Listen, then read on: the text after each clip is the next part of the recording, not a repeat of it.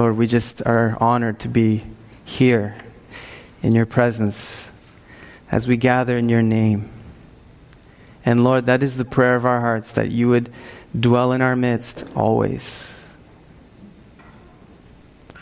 We can be in your presence forever, Lord. We long to be in your presence forever.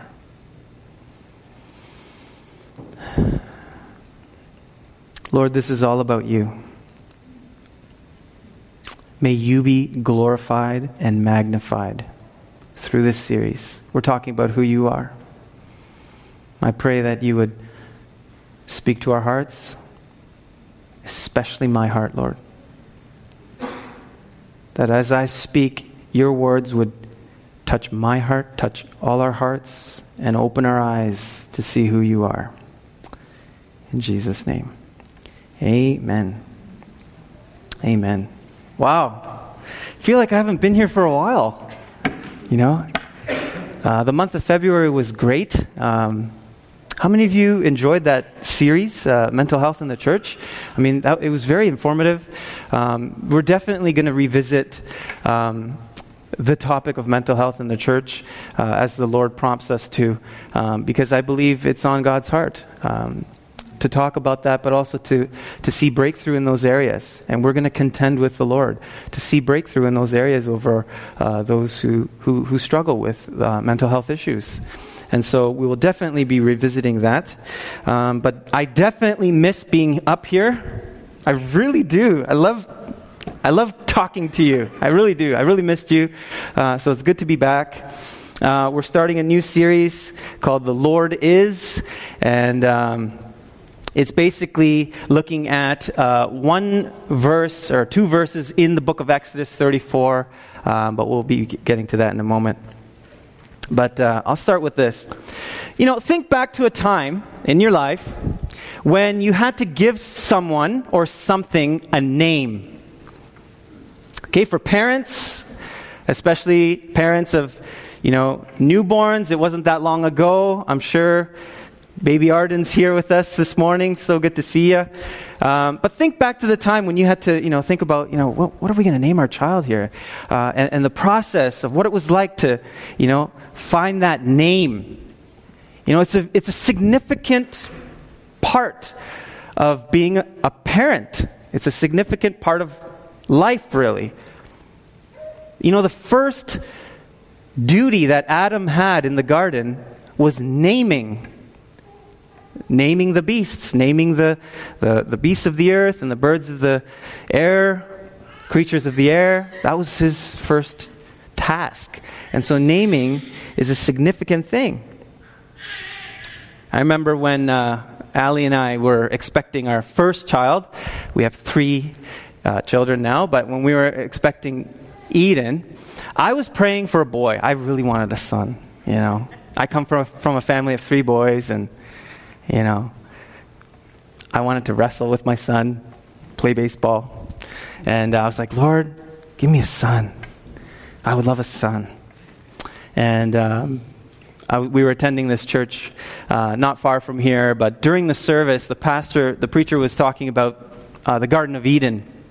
And it was like this moment where God just spoke to me. And I knew this was a special thought that just highlighted in my mind. And the thought was this: you're going to name your daughter Eden.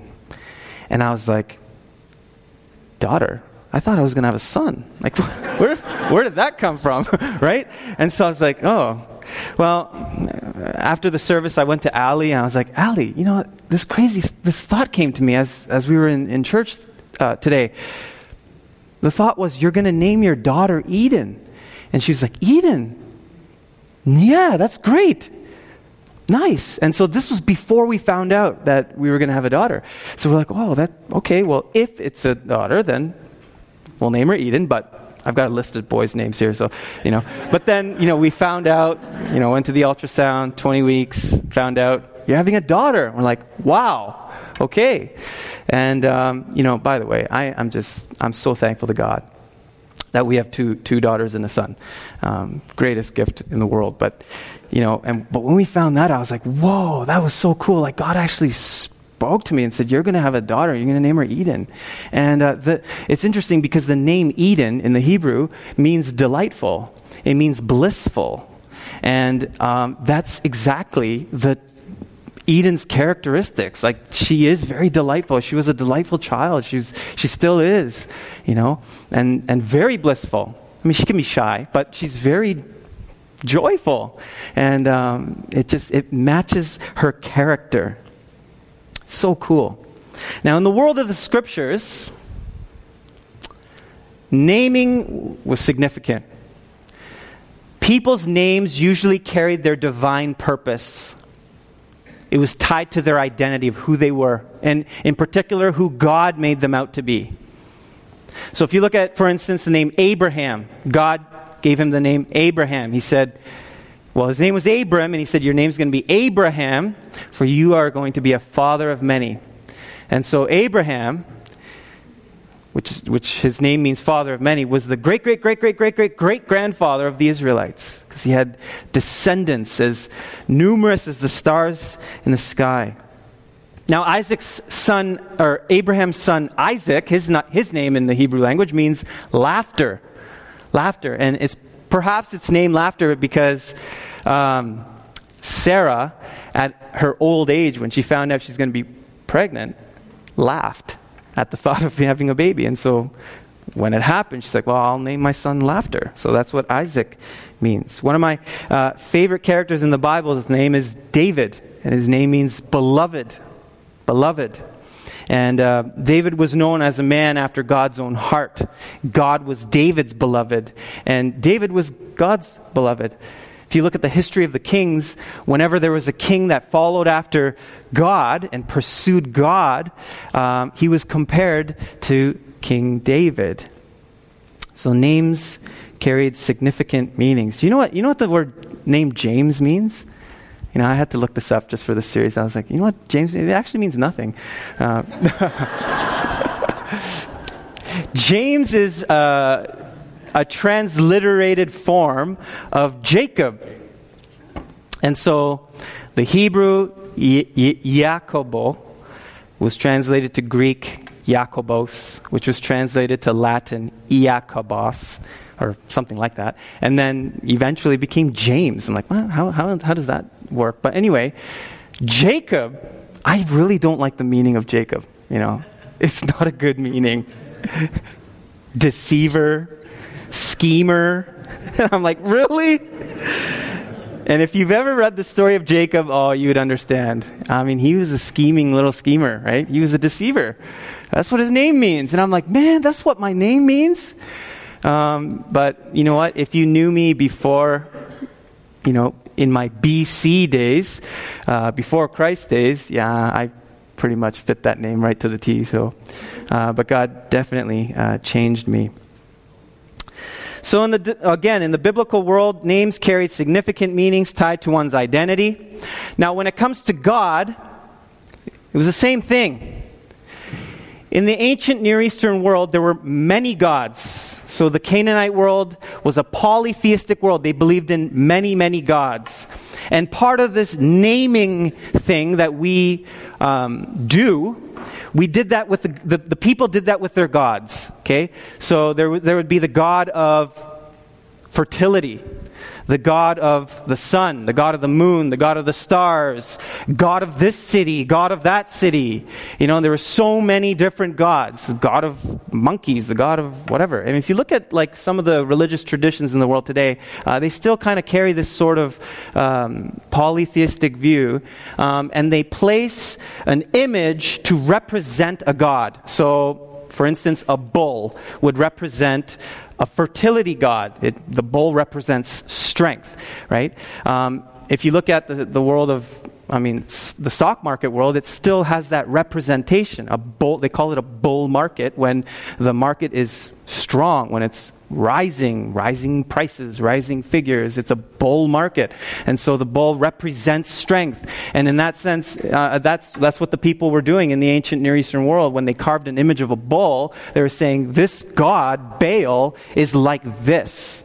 Okay? And so that's what the understanding was in that time. Now, if I was in ancient Near Eastern Canaan, and I was a farmer, which many of us, if we were living in that time, we would be farming, what we would do is we would need to know the names of our gods, because we need to know who to invoke upon for what purpose. And so if I'm a farmer, I need to invoke upon the god of fertility. And the reason is this. In those days, the way they viewed the universe, it was the fertility god that sent rain. Rain represented seed. You know, like male seed? That's what rain represented. The earth was the womb. Okay? And so when you invoke upon the fertility god, Baal, Marduk, whoever, that god would send rain. The rain would hit the womb of the earth, and then plants would grow. So that was their idea. That was the worldview. That was normal, everyday thinking in those days. And so it was very important for people to know the names of the right God to do the right thing. Now, if you have your Bibles, turn to Exodus chapter 3. And as you're turning to Exodus 3, I should mention that this is the part where Moses has that moment with God. God appears to him in the form of a burning bush, and he tells Moses, I'm going to send you back to Egypt. You know, at this point, Moses had been, in the wilderness. He's been a shepherd for many years under his father-in-law, Jethro. And God appears in a burning bush. This has only happened one time in history that, we know of. God appears in the form of a burning bush and says, you're going to go back to Egypt, and you're going to tell Pharaoh to let my people go. Now, I don't know about you, but if I saw a burning bush, first of all, I would have been like, did I eat something funny? Like, what's going on here? I'm seeing a bush, it's on fire, but it's not being consumed, and it's talking to me. You know what I mean? Like, what's going on here?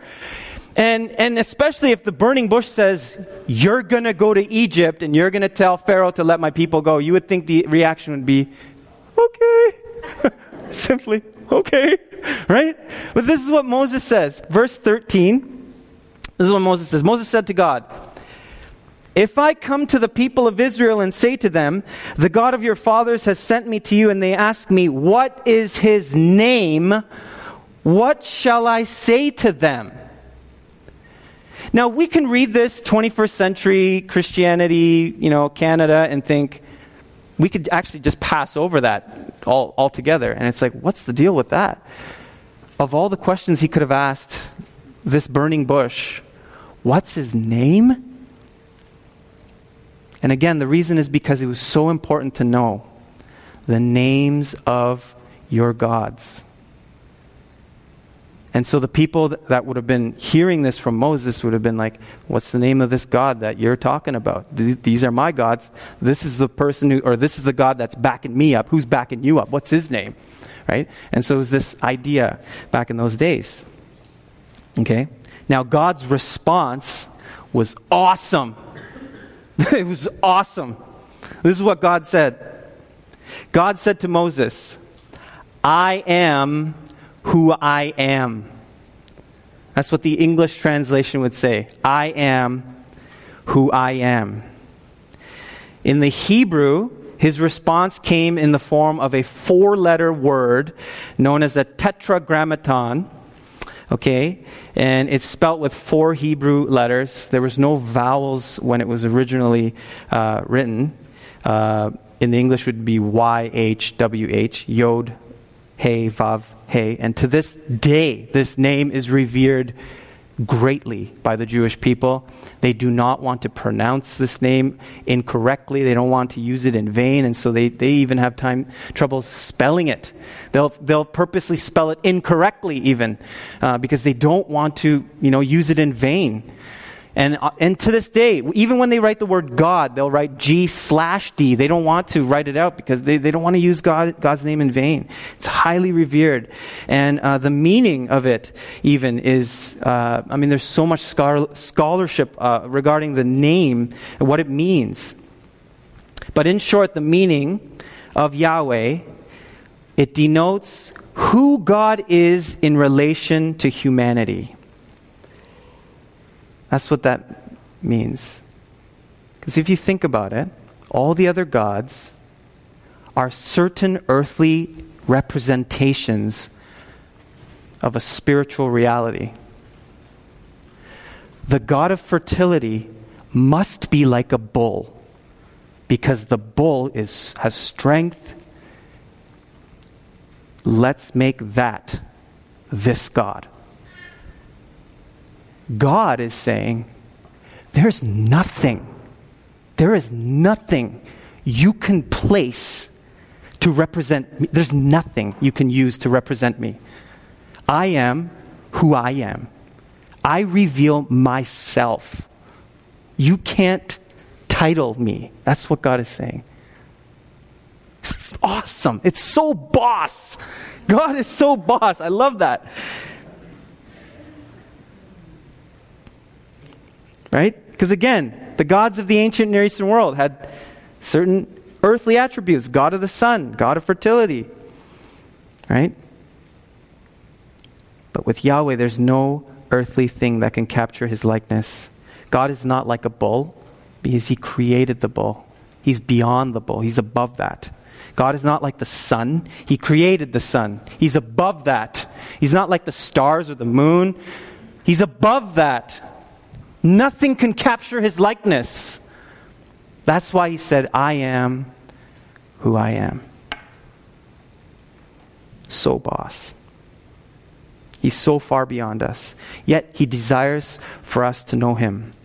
And he desires to be near us. He wants us to relate to him. And it can be hard to relate to someone that says, I am who I am. And so because God wants us to relate to him, he reveals himself more to Moses in Exodus 34, chapter 6 to 7. This is where we will be camping for the next 4 weeks. So again, let's turn to Exodus 34, and I'll be reading verses 6 to 7.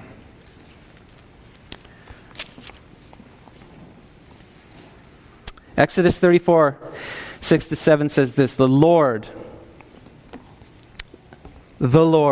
again, I am,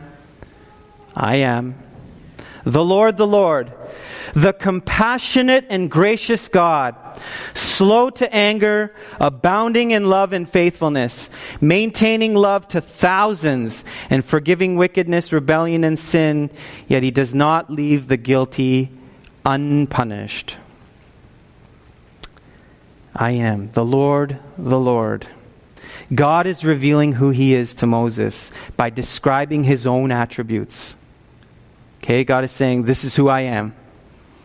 I am the compassionate and gracious God, slow to anger, abounding in love and faithfulness, forgiving of sin, yet not leaving the guilty unpunished. This is who I am. And we will be looking at the first of the 4 attributes that God outlines in Exodus 34, and that is the Lord is compassionate and gracious. Now, we've been talking about God's grace a lot here at Trinity. It's one of the trademarks of our church that we preach inexhaustible grace. That Trinity Church is a place where we promote what we're for. We do not promote what we're against. We will not use this platform to put down or slander others, but to promote the grace of God that changes people. Right? So we talk a lot about grace. It's something we are passionate about. So it may not seem new to us to understand God as a God of compassion and grace, but I think what we need to do is actually dig a little deeper into the context of Exodus 34 so that we can understand the compassionate and gracious character of God better. Okay? So let me paint a picture for you. This is the world of Exodus prior to coming to Exodus 34. So the people of God, they were slaves in Egypt for over 400 years. That's a long time. So how many generations is that? That's many generations. My dad's dad's dad's dad's dad's dad, or whatever. I don't know how many that would be exactly. But all that to say, it's many generations of being under slavery. That's a long time. A very long time. And now, God does a miraculous thing. He uses Moses to lead the people out of slavery in an astounding way. Out of slavery and into freedom. And so they come out of Egypt. God parts the Red Sea. This is an amazing thing, by the way, if you read Exodus 14. Like the detail. If you actually read the detail. When I read Exodus 14 all along, I actually was wondering, when God parted the Red Sea, I wonder what it would have been like to walk through the sea. Because, when the tides go out, if you're by an ocean somewhere and the tide goes out, I mean, the ground's going to be muddy.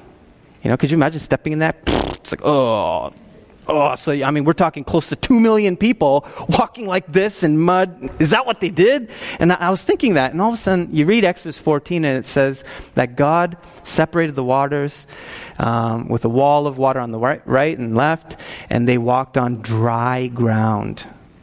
I'm like, wow. This wasn't just a tidal phenomenon.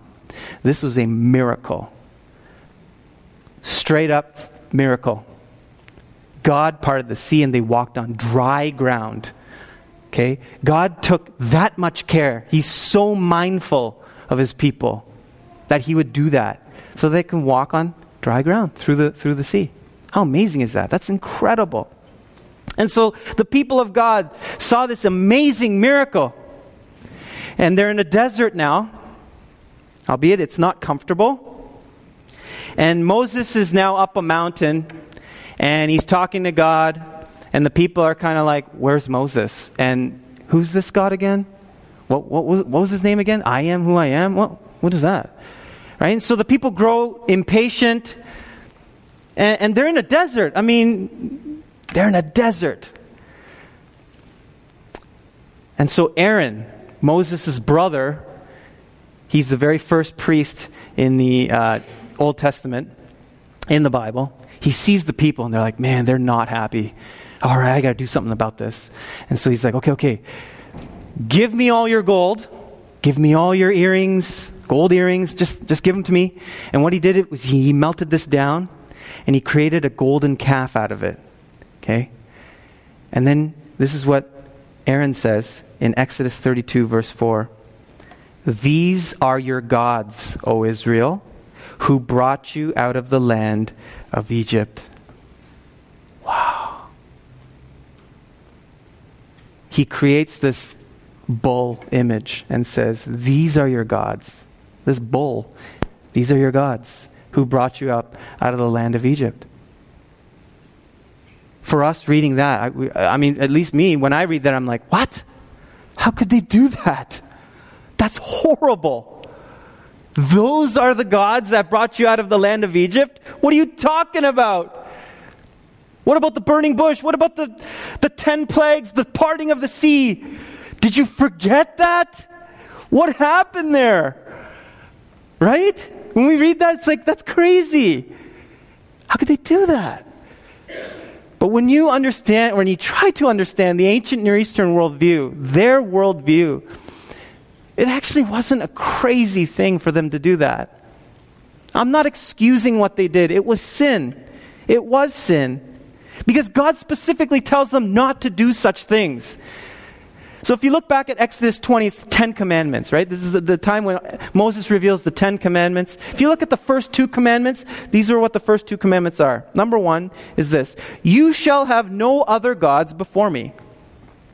Number 2 was, you shall not make for yourself a carved image or any likeness of anything that is in heaven above or that is on the earth beneath or that is in the water underneath the earth. You shall not bow down to them or serve them, for I, the Lord your God, am a jealous God.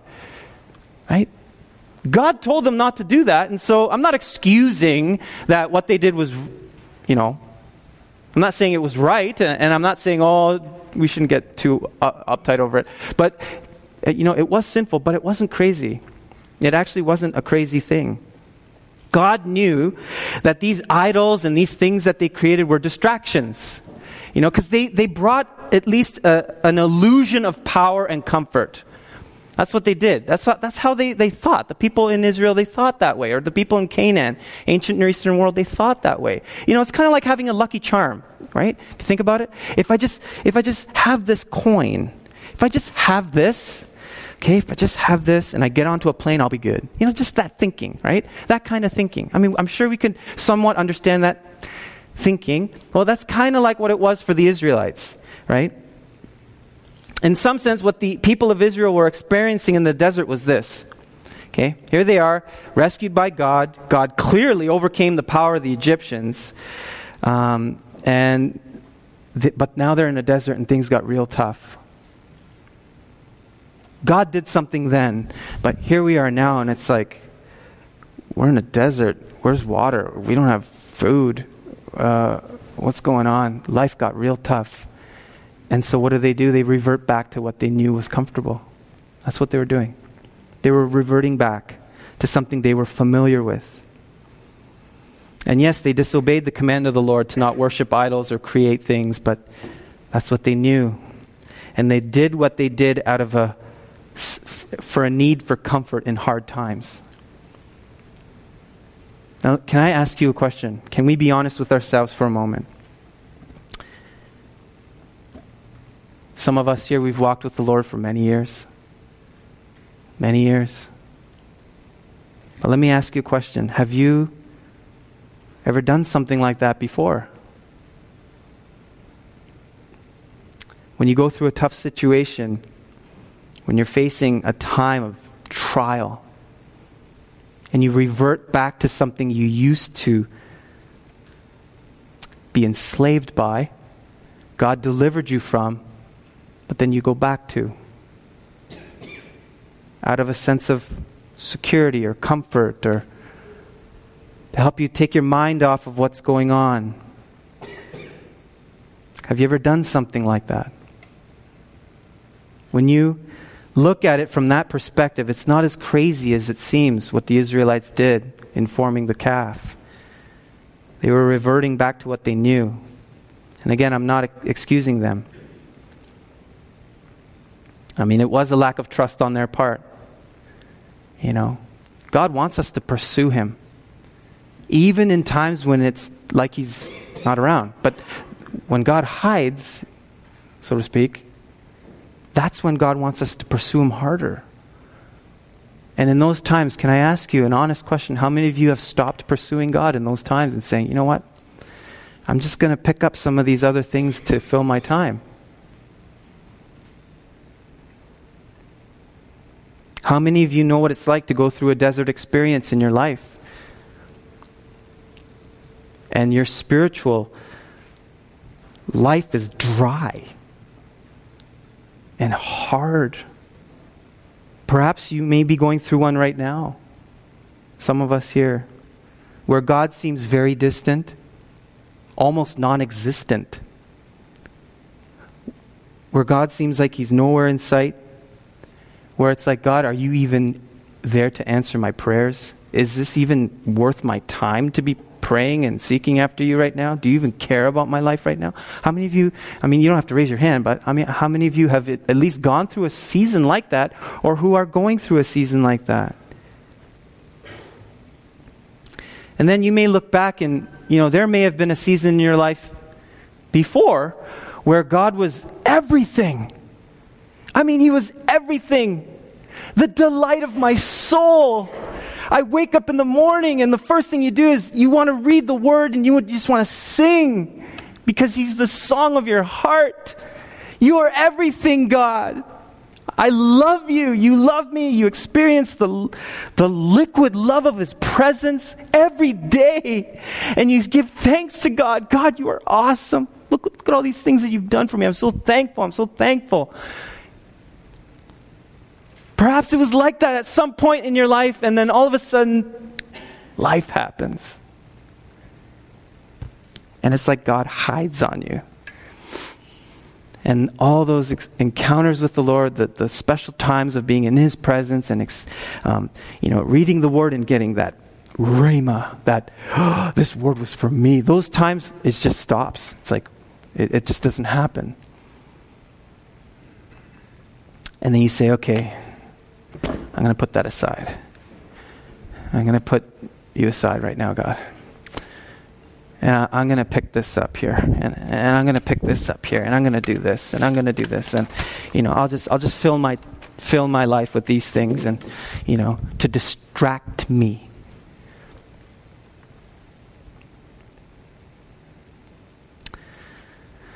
Some call that the dark night of the soul, or a wilderness experience.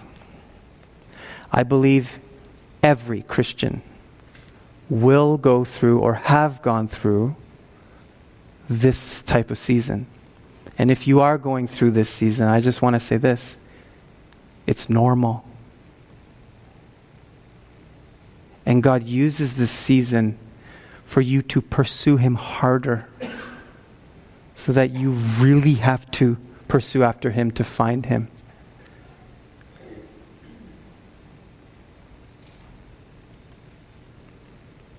But it's in those seasons that we face many different temptations to fall, many different temptations to fall into sin, things that bring momentary pleasures, but they don't last. In fact, they leave us in the gutter feeling terrible after. How many of you know what I'm talking about? Again, you don't have to raise your hand, but how many of you know what I'm talking about? Right? And again, you don't need to raise your hand, but how many of you are walking through life right now, you're carrying a huge weight on your back? You just feel like, man. You're tired, you're exhausted from carrying this heavy load. God wants to trade you. He wants to trade. You see, repentance really is like trading. Now, when we say that word repentance, there's times when we're like, man, don't like that word. Because oftentimes it's associated with fire and brimstone preaching, right? Repent, you sinner. Repent, you bad person. Just quit being bad. Quit it. Stop it. Stop it. I don't know. At least I think of it that way sometimes. But now repentance, of course, is forsaking the things that weigh us down, for sure. That it is a part of that. But repentance is primarily a shift in thinking. It's saying, okay, I know this is a small thing. Pretend it weighs 1,000 pounds, okay? But you're carrying this heavy thing. You're like, just going through life, I need this. I really do need this. And it's like, repentance is saying, you know what? No, I don't need this. I don't need this weight that's carrying me. I thought I needed it, but no, I don't need this. I'm going to lay it down. And I choose to come before you, God. That's repentance. It's laying down the things that you've picked up and say, I'm going to pursue these things instead.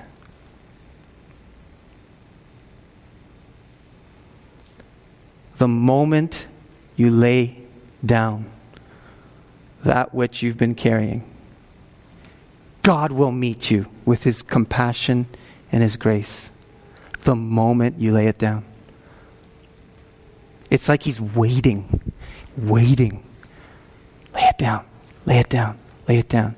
And we're carrying these things, we're saying, no, I don't think I can. And then finally when we say, okay, we lay it down, boom, He meets you with His compassionate and gracious nature.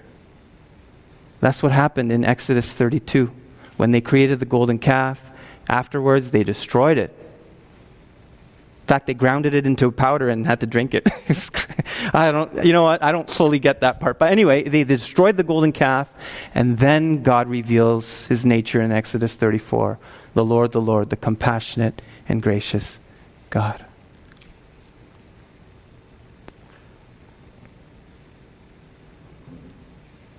He is ready to encounter you with His compassionate and gracious character and nature.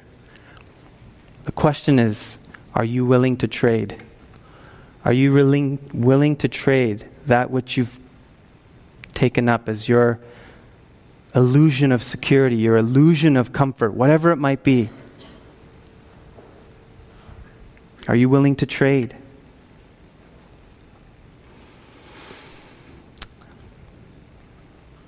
We're just going to take a moment here, just a few minutes. And I'm not going to ask anyone to come to the front. Just where you're at. We're going to take a moment to reflect upon our lives. Reflect upon the things in our lives that we do out of a sense of comfort, out of a sense of maybe for stability or strength or whatever it might be. But God is saying, I want you to let that go. Let the Lord speak to you about that. But we're going to take some time to reflect on that. What is God asking you to lay down? So we'll just take a few moments and just take some time to reflect.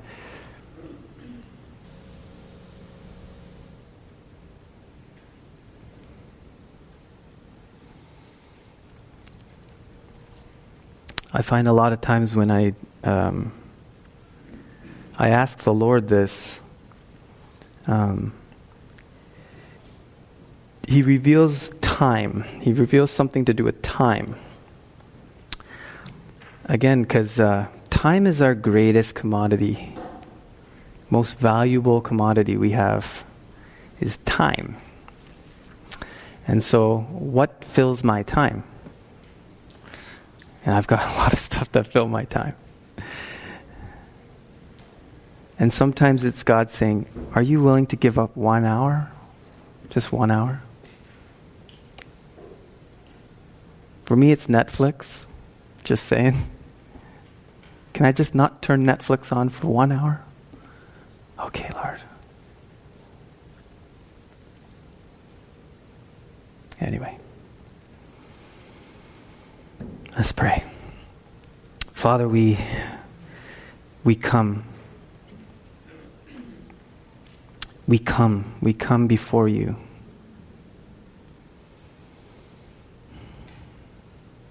And Lord, let there be an awareness of your presence now. Let it go with us into tomorrow and the next day and the next day. That our lives would become so aware of your presence with us.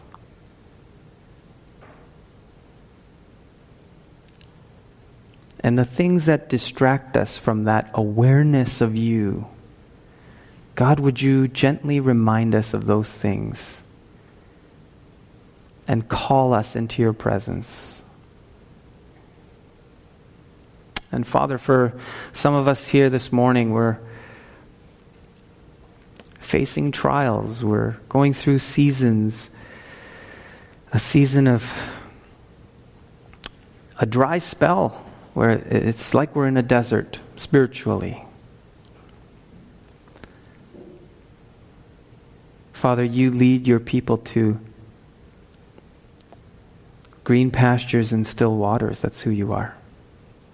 And so I ask, Lord, that you would lead us to those places where our souls can rest in you, where we don't need things, where we don't need people, we don't need anything other than you. Not that those things are bad. I'm just saying, Lord, that we can find our soul's rest and fulfillment and satisfaction in you first and foremost.